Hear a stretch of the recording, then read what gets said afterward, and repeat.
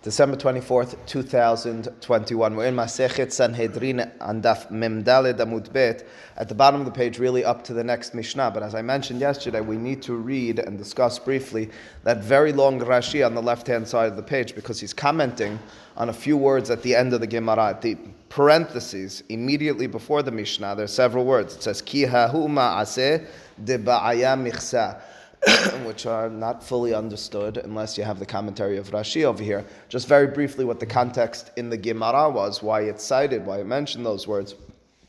It was the following. It cited a Beraita, and the Beraita said that there was a circumstance where a person was up to execution, and he makes this bold exclamation, he makes this bold declaration. He says, I'm completely innocent, and he has a way of saying it. If I'm guilty, my death should have no atonement for me. If I'm innocent, then my death should have a full atonement. But you should know, I have no blame on Beit Din, I have no blame on Yisrael. Those Eidim, however, those witnesses, they're problematic witnesses. The witnesses attempt to admit in that moment, they're intimidated by a dead man, imminent dead man's words, but the Beit Din, the scholars, the leaders of the time said we can't accept any retraction. Said the Gemara Peshita, of course you can't accept a retraction. Once a witness utters words of testimony in court, the way halakha court system works is, there's no retracting. People can bring evidence against you. Other witnesses can claim that it can't be factually true what you're saying, but you can't retract it. That's the halakha. We have a derasha for it elsewhere. That being the case, well, what's the hidush of this story, said the Gemara. Answered the Gemara, La siricha de kayahaveh ta'ama limiltayu. The witnesses gave a reason for why they testified as they did, which means that they're not just retracting because of fear in this moment. They're also giving the backstory. The reason we testified falsely was because of X, Y, and Z. Nonetheless, we won't accept their testimony. Parentheses, says the Gemara, Ki hahu, it's just like some other stories, some other circumstance, which the Gemara doesn't entirely let onto the details of. Rashi, really drawing from Talmud Yerushalmi, has a very long story. So if you look at the top left-hand side of your page, this Gemara page has no Tosafot, because Rashi has so much to say. The second line over here, it says, De ba'aya michsa.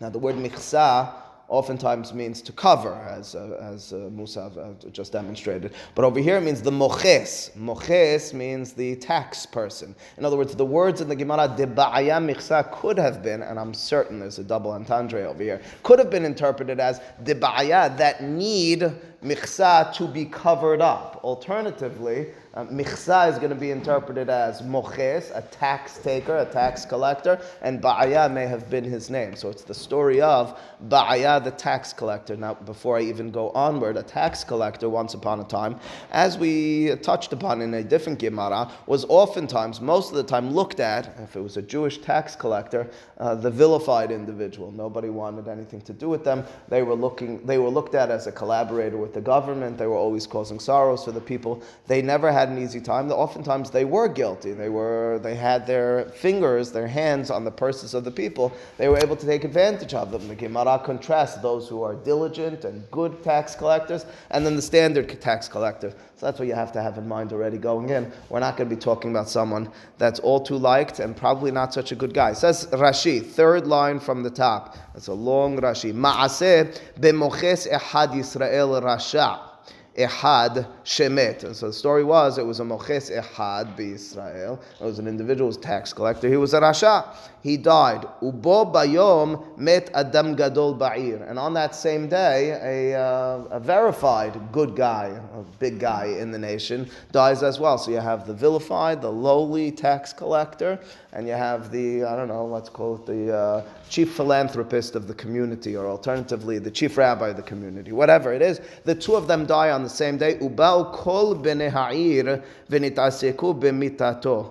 And all the people of the city come to deal with the chief rabbi, let's call him, his his burial.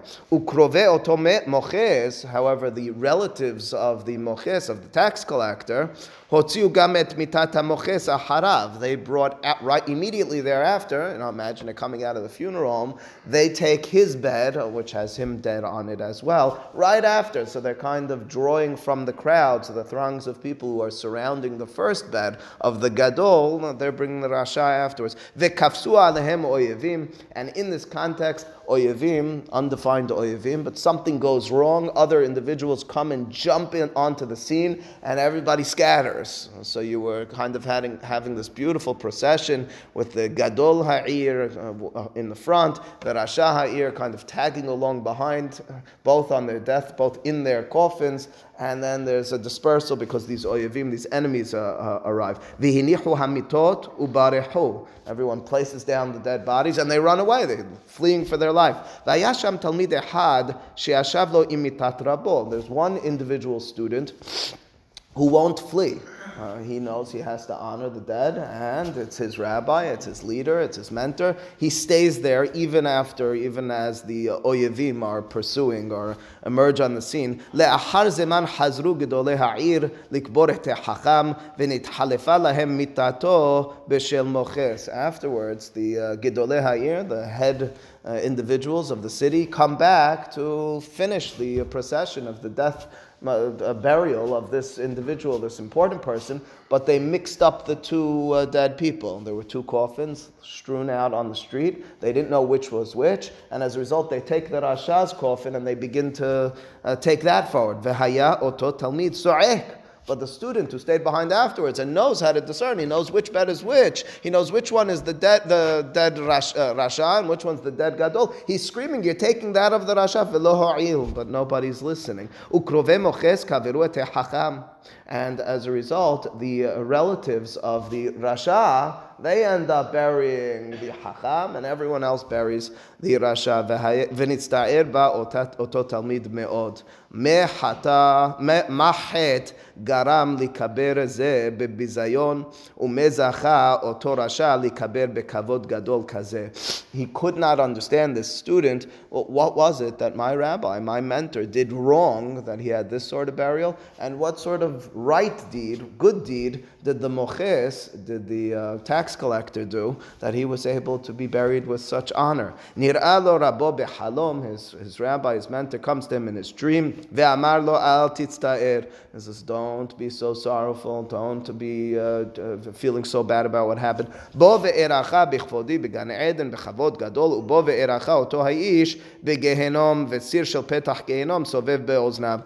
He says, you should see our afterlife. I have a luxurious, sanctified afterlife. I'm in Gan Eden. He, on the other hand, is in Gehinnom, so don't feel all that bad. Aval, but you should know, the reason that each of us were buried the way that we were, okay, listen, our aftermath was okay. It kind of aligned with what you'd expect. The reason that happened is because of something that each of us did in our lifetimes, which gave us a certain and specific merit. But the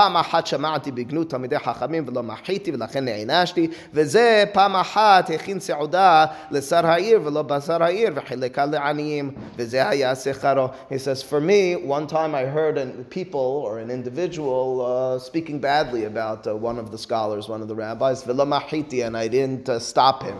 I didn't protest. As a result, this was my punishment. It was my punishment immediately prior to burial, but everything was cleansed for me thereon. And that individual, he did one good thing in his life, and as a result, he merited that sort of burial. What was the one good thing he did in his life? He once prepared for the minister of the non-Jews a banquet, a large meal, and the Tsar, the minister, never showed up. He took the proceeds, he took the food from that meal and he gave it to poor people of Am Yisrael. So he did one good thing, I did one bad thing. Each of us were punished in that burial in which we were flipped, but the aftermath was the same, or it was appropriate. Don't feel bad. Amaro tot.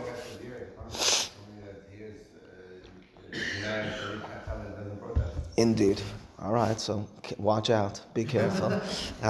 Myself included. We need to all be careful about it. Amar oto talmid, and the merit. Let's talk positively, and the merit of giving to poor people. Amar oto talmid ad mata yehe oto ha'ish nidon bedin kasher. Asked this student to his rabbi in a dream, He says to them, so how long is it going to take for this person to be suffering in Gehinom? Amar lo ad shi'amut Shimon ben Shatach v'yikanes tahtav. He says, until Shimon ben Shatach passes away, and Shimon ben Shatach will take his place, which is a startling statement. Until Shimon ben Shatach enters into Gehinom.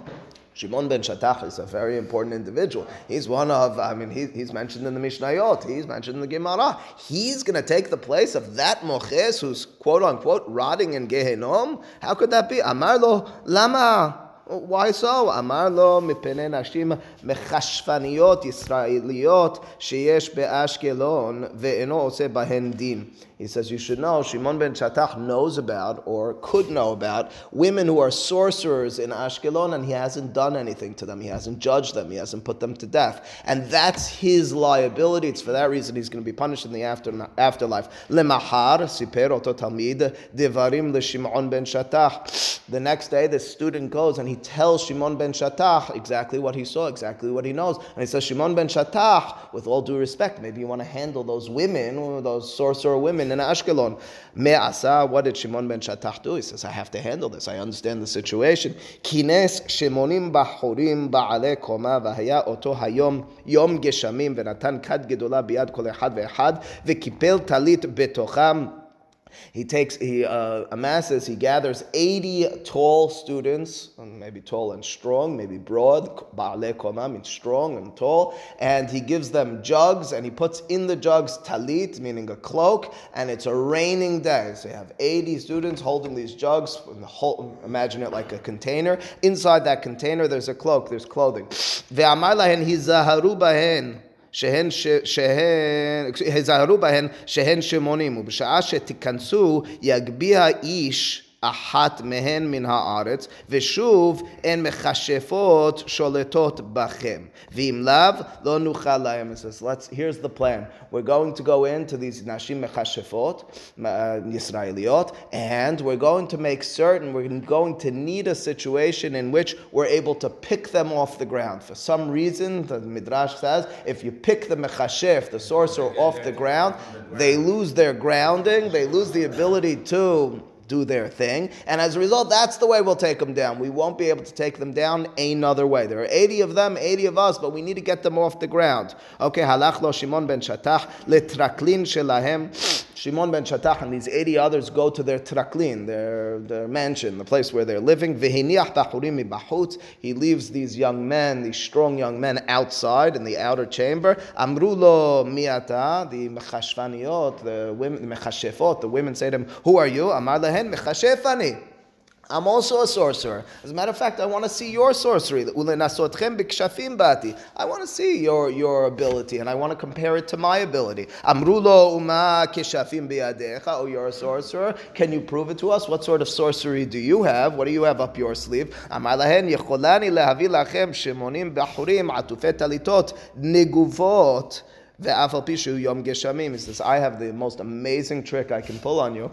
I can emerge from that room right there, people who came with me. You see me? I'm dripping wet. My clothing are soaked in water because it's pouring outside. I'm going to bring in 80 young men, and all of them, even though it's pouring outside, are going to be wearing dry clothing. Are you ready for that? Dry clothing means they somehow walked in between the drops of rain. This is my sorcery.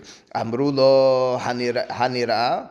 Is it possible? Let's see it. יצא לחוץ ורמז להם הוציאו הטליתות מן הקדים ונתעטפו בהם ונכנסו. He signals to them, all right guys, it's time. Take the talitot, take the cloaks out of the jugs, out of the containers, put them on and come on in. ואחז כל אחד את אחת מהם.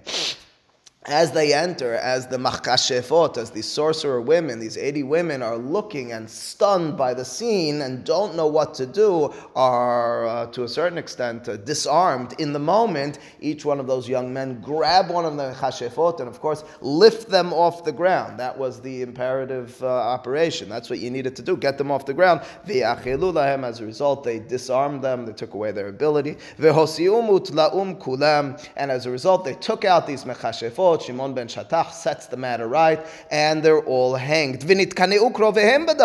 However, the relatives of these 80 sorcerers are very unhappy. They're zealous. They want to take revenge against Shimon ben Shatach. You killed our relatives. Look at what happened. Ubau shenayim mehem vekivenu divrehem vehiidu al beno shel Shimon ben Shatach hiyuv mita. And as a result, what they do is they conspire. Two of the relatives of these mechashefot come to Beit Din and they testify about the son of Shimon ben Shatach that he's hayav mita v'nigmar dino, and they check out with their conspiracy, with their lie, and as a result he's hayav mita ukshaya yotze lisakel, as he's being taken out to get skila. Amar im yesh bi avon ze lo tehe mitati kapara lo li v'im eno ken tehe mitati kapara al kol avonotai vekolar talui besavar edim. He has those identical words to the story we saw in our Gemara.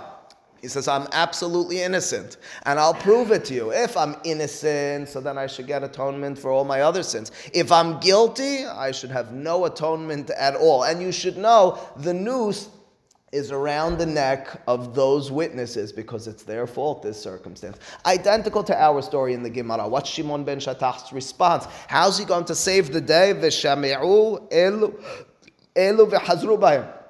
The witnesses immediately hear and they retract their statement. They admit, we were lying. The reason we were lying is because we were so angry at his father, but it was all a lie. Don't do this to us. You're about to kill him. And as a result, we're nervous about our future.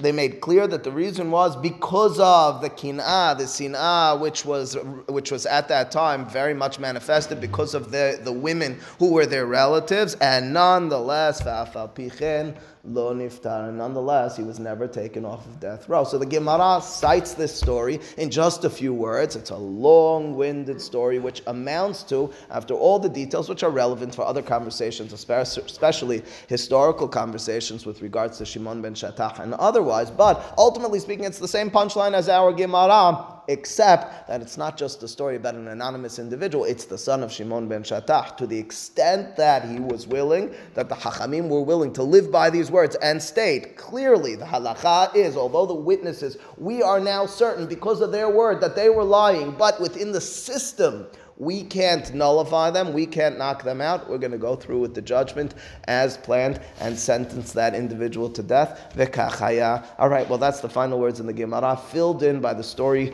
that Rashi cites, which is really being drawn from Talmud Yerushalmi. Onward, Mishnah, says the Mishnah at the bottom of the page, Haya rachok mibet hasekila arba amot.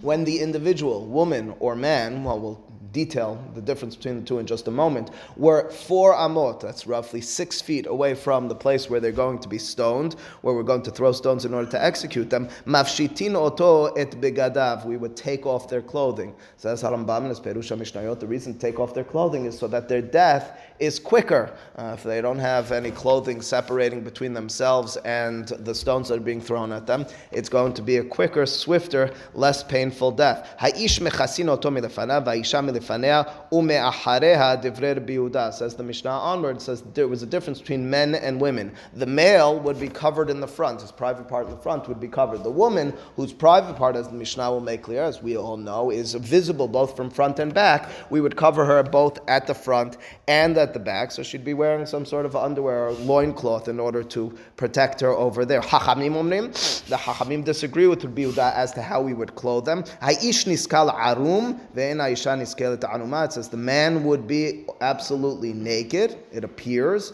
but the woman would not be naked at the time of death. And the Gemara will deal with each of these two opinions, their rationale, and the reason they disagree with the other. Right now, Tanu Rabbanan at the top of Daf Memhe Amud Aleph, a beraita. Ha'ish mechasin oto perek ehad milefanav ve'isha shene perakim ben milefanea ben mileacharea mipene shekulah erva divrei Rabbi Yehuda. Says the beraita exactly what we expected. kind of repeating the words of the Mishnah, but clarifying them a bit. The difference between male and female is how much clothing we're going to put in the front and the back, or just in the front. And the reason is, as Rabbi Yehuda says here in the Beraita, that a woman, kulah irva, both front and back, is considered irva, is considered exposed private part. What does it mean in the Mishnah, in the Beraita, when he uses that word perek echad? Rashi has one of two explanations to it. Either the word perek means a little bit, or perek means a small cloth. Either way you slice it, says Rashi, it's a wording which means a small portion. So, okay, the Beraita describes exactly what we thought was coming from the Mishnah. Continues the Beraita, Chachamim omrim, ha'ish niskal arum, ve'en ha'isha niskelet aruma. And says there's a difference altogether between the male and the female. The male is arum, the woman is not aruma. What's the reasoning, what's the rationale of the Chachamim? Why don't you cover up the man? Why is it that you do cover the woman? Amar Kera, the pasuk says, "Veragemu oto." The pasuk says, and they will stone him. This is a reference to someone who's oved avodah zarah. Mai oto. Why does the pasuk say they will stone him? Ilema oto velo ota. Perhaps it means the only people who are stoned in Bnei Israel who get that stoning as a death is men, but not women. V'haketi v'hoseta et ha'ish hahu or et ha'isha hahi. Doesn't the pasuk the first pasuk was by the Mekalel. This pasuk now is by oved avodah zarah. The pasuk alternatively says that you kill by stoning either the male or the female if they transgress. So what did the pasuk mean earlier in Parashat Emor when it said Viragemu oto elamai oto belo kesuto haota biksuta? The Derasha says say Hachamim is that he would not be wearing his clothing. Who gets stoned? What gets stoned? Only him. What doesn't get stoned? His clothing. But the pasuk is only referring to the male, oto. It's not referring to the female, ota. And as a result, say the Hachamim, there's a difference. We distinguish between the male and the female. The male, take off his clothing, oto. The female, it could be ota as well. We would stone her even with her clothing on. Rabbi Yehuda Omer, oto belo kesuto. Lo shenaish velo shenaisha. Rabbi Yehuda disagrees. He says, wait a second. As Rashi cites from the Gemara, Masechet Bava Kaman, Daf Tet Vav, the halacha is that when it comes to punishments, we don't ever distinguish between male and female. As a result, if the Torah says that by the male, by oto, it's without clothing, if that's what's implied by using the word oto in an extra fashion, you didn't need the word oto, say viragemuhu. It says oto, the Derasha is oto belo kesuto. It means that the woman as well is without her clothing on, and says Rabbi Yehuda, there's no difference between male and female. When all the dust settles, there's a disagreement between Rabbi Yehuda and Hachamim, the only reason they're declothing the man, they are saying that the man should not be wearing his clothing, is because of a pasuk. Pasuk says oto. Otherwise, they'd very much be interested in the person having clothing on. Rabbi Yehuda disagrees. Rabbi Yehuda says even though the Torah is never explicit in his eyes about whether it must be without clothing or not, our understanding is that it equates male and female. Says the Gemara as a result, lememra. This all seems to imply derabbanan hayeshe lehirhura. According to the Hachamim, in their reading of the Derasha of the Pesukim, they render a woman being clothed. They didn't need it to be that way. Ultimately speaking, this is the way Rashi explains, ultimately speaking, they know the male needs to be naked. Why do they know that? Oto. Do they know that the female must be naked? They don't.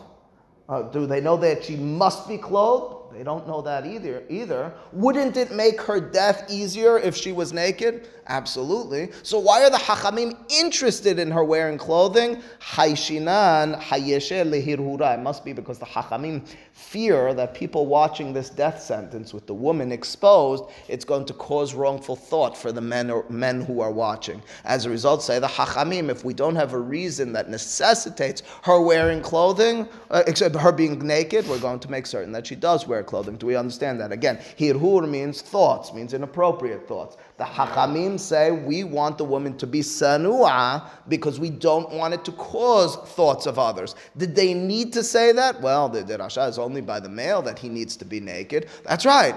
Couldn't they have extended it to the woman as well? The fact that they don't, it seems clear that they're hayish, that they're fearful, they suspect that people are going to think wrongfully, and as a result they say, cover the woman. Rabbi Yehuda, la hayish lehirhura. Rabbi Yehuda on the flip side, who says both the male and the female were naked, you just covered their private parts, in one way or another. His opinion seems to be that you're not Hoshesh v'hirhura. It's only a Dirasha which brought him that way. Sham'ana lehu, says the Gemara, I have a contradiction. On the one hand, the way we just presented the mahlok between Hachamim and Biuda is the Hachamim fear what people are going to think.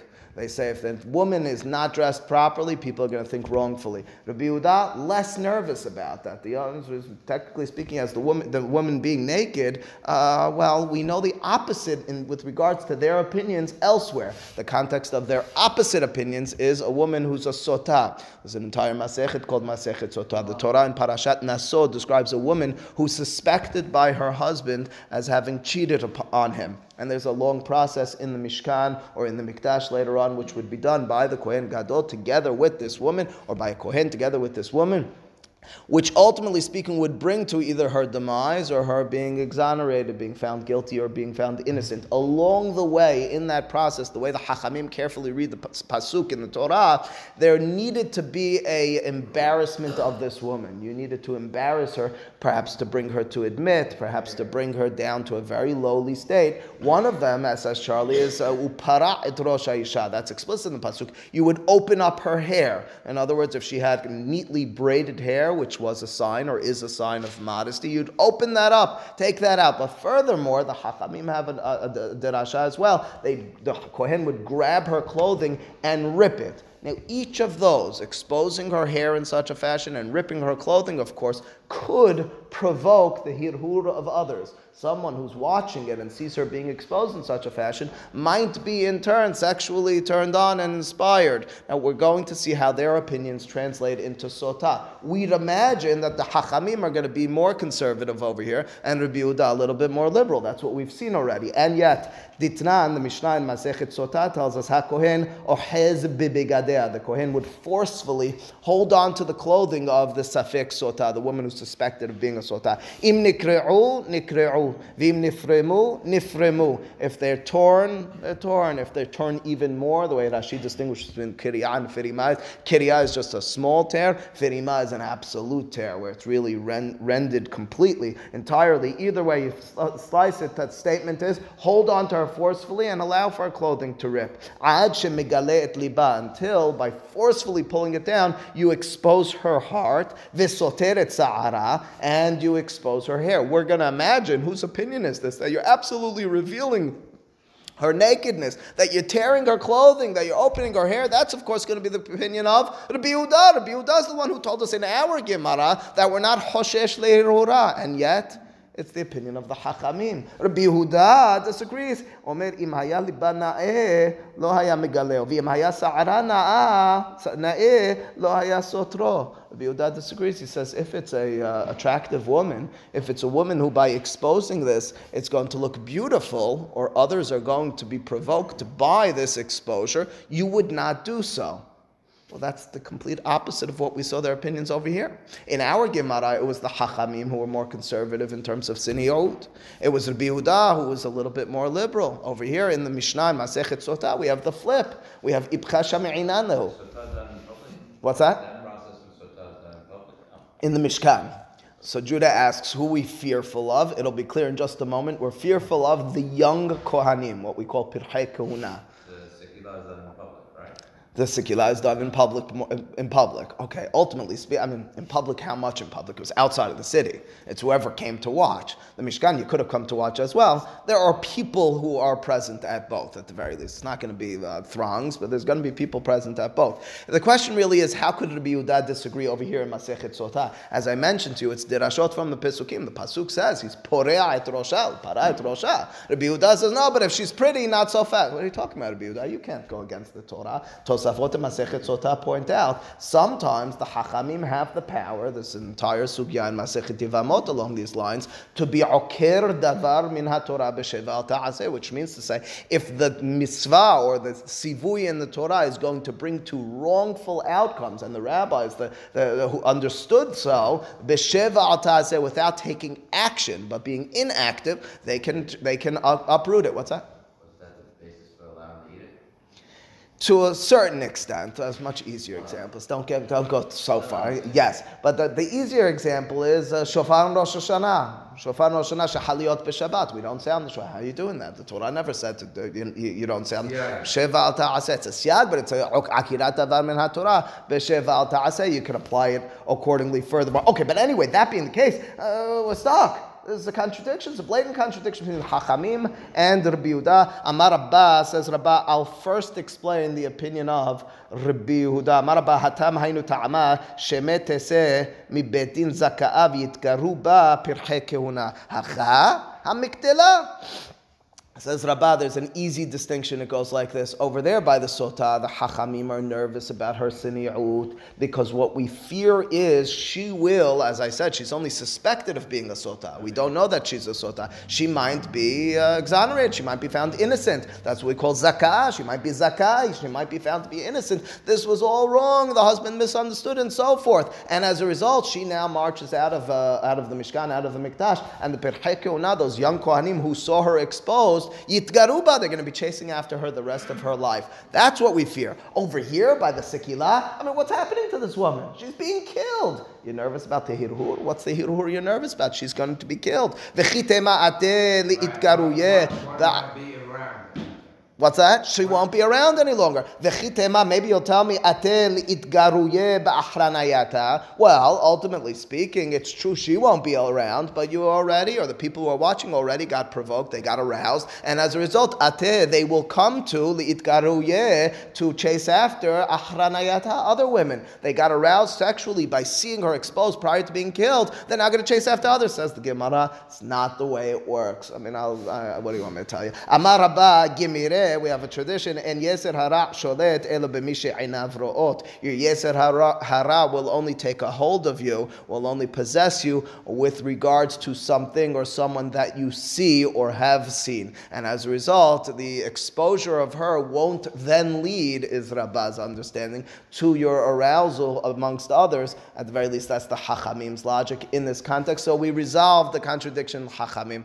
I can't tell you whether, in today's day and age that works the same way, but that's the statement, at the very least, in terms of its strength, its potency, to be aroused, to be provoked, to go after, it won't go, says Rabbah. Says Amar Rava. Rava responds to Rabbah. Rabbah with a he, Rava with an alf. He says, wait a second, so you resolved it. You didn't resolve it. All you did was explain the contradiction. Amar Rava dir biuda kashya, dir Rabbanan la kashya. You explained the contradiction between Rabbi Yehuda. You explained why Rabbi Yehuda in our sugya permits for the woman to be naked, but by the Sotah does not. But what about the Chachamim? Your resolution works in the opposite direction for the Chachamim. Keep in mind, the Chachamim are the ones who say that by being put to death, she's clothed. By being a Sotah, she's unclothed, she's naked. So you didn't answer that one. Ela, Marava, Rava says, I have a different resolution, I can answer it differently. Rabbi la kasha, kiddeshaninan. First and foremost, it says, I'll accept your answer by Rabbi Yehuda. But I need to now, shaneh means to answer. I need to now resolve the Chachamim. What about the Chachamim? It's a contradiction. It seems blatant contradiction. In the Chachamim, on the one hand, our sugya, they seem to be hayish lehirhura. By Masechet Sotah, they don't.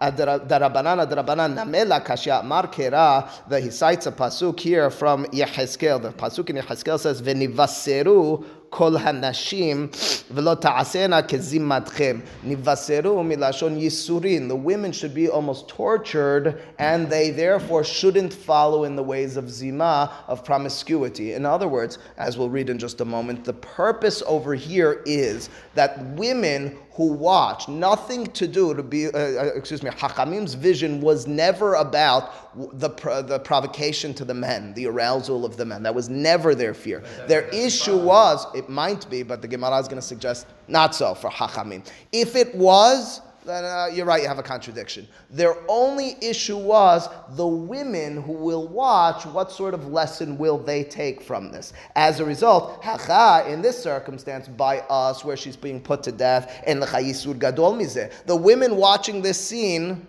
they don't need her to be exposed, they don't need her to be naked in order to walk away and have a lesson, I shouldn't do her way. Why not? She's being put to death. 1 second. says the Gemara, maybe we should do two to her. Let her A, be put to death. Let her B, be exposed. And by exposing her, you'll embarrass her. The women walk away and say, I would never do anything like her. I don't want to be put to death. I don't want to be embarrassed publicly. Amar Rav Nachman, Amar Babaravuha, Amar Kera ve'ahavta l'reacha kamocha beror lo mitayafa. The derasha of the Chachamim is that you're supposed to be borer mitayafa, which means that when you put someone to death, put them in the most honorable way to death. Of course, the question is, we can address separately how you find that in that pasuk. It's a fascinating thing. We sing this pasuk, we teach it to our children, and yet the vision of the rabbis is ve'ahavta l'reacha kamocha is not referring to me and you. It's rather referring to the person on death row, and only the person on death row. One second. So that being the case, says the Gemara, that's the derasha over here of the Chachamim. The Chachamim envision it as follows. They say, when you're dealing with the Isha Sota, expose her. Why do you expose her? So the women learn from this. When you're dealing with the woman who's being put to death, the women learn from it just for the fact she's being put to death. Says the Gemara, let me just finish this thought. Le'mad Rav Nachman Tana'ehi. Says the Gemara, perhaps that statement of Rav Nachman, that when it comes to being putting an individual to death, you should treat them with the honorable reality, treat them as honorably until the death. Ve'ahavta l'reacha kamocha. Beror lo, choose for him or for her the most appropriate death. Lo, and maybe says the Gemara, it's mahloket tanaim. Maybe Chachamim admit to it, and that's why they say the woman shouldn't be naked. But Rabbi Yehuda disagrees. Says the Gemara, lo dekulei alma it lehu Rav Nachman. Both Rabbi Yehuda and the Chachamim agree to Rav Nachman. Wait a second, if that's the case, how come Rabbi Yehuda seems to be telling me it's okay for her to be naked? Why is it okay for her to be naked? She shouldn't be naked. Beror lo mitayafa, says the Gemara, mor savar bizyone di inish adifa le tefe min nihad gufe umor savar nihad gufe adif mi bizyone. We have two factors at play, says the Gemara. Number one, is she going to be exposed and embarrassed? That's what we call gufeh. On the other hand, we have niha. We have the way in which she's going to be put to death. If she's not wearing clothing, it'll be a quicker death. If she's not wearing clothing, she'll be more embarrassed. Which one would the average person rather? Would they rather suffer less, or would they rather be less exposed and embarrassed in that moment? That's the mahloket.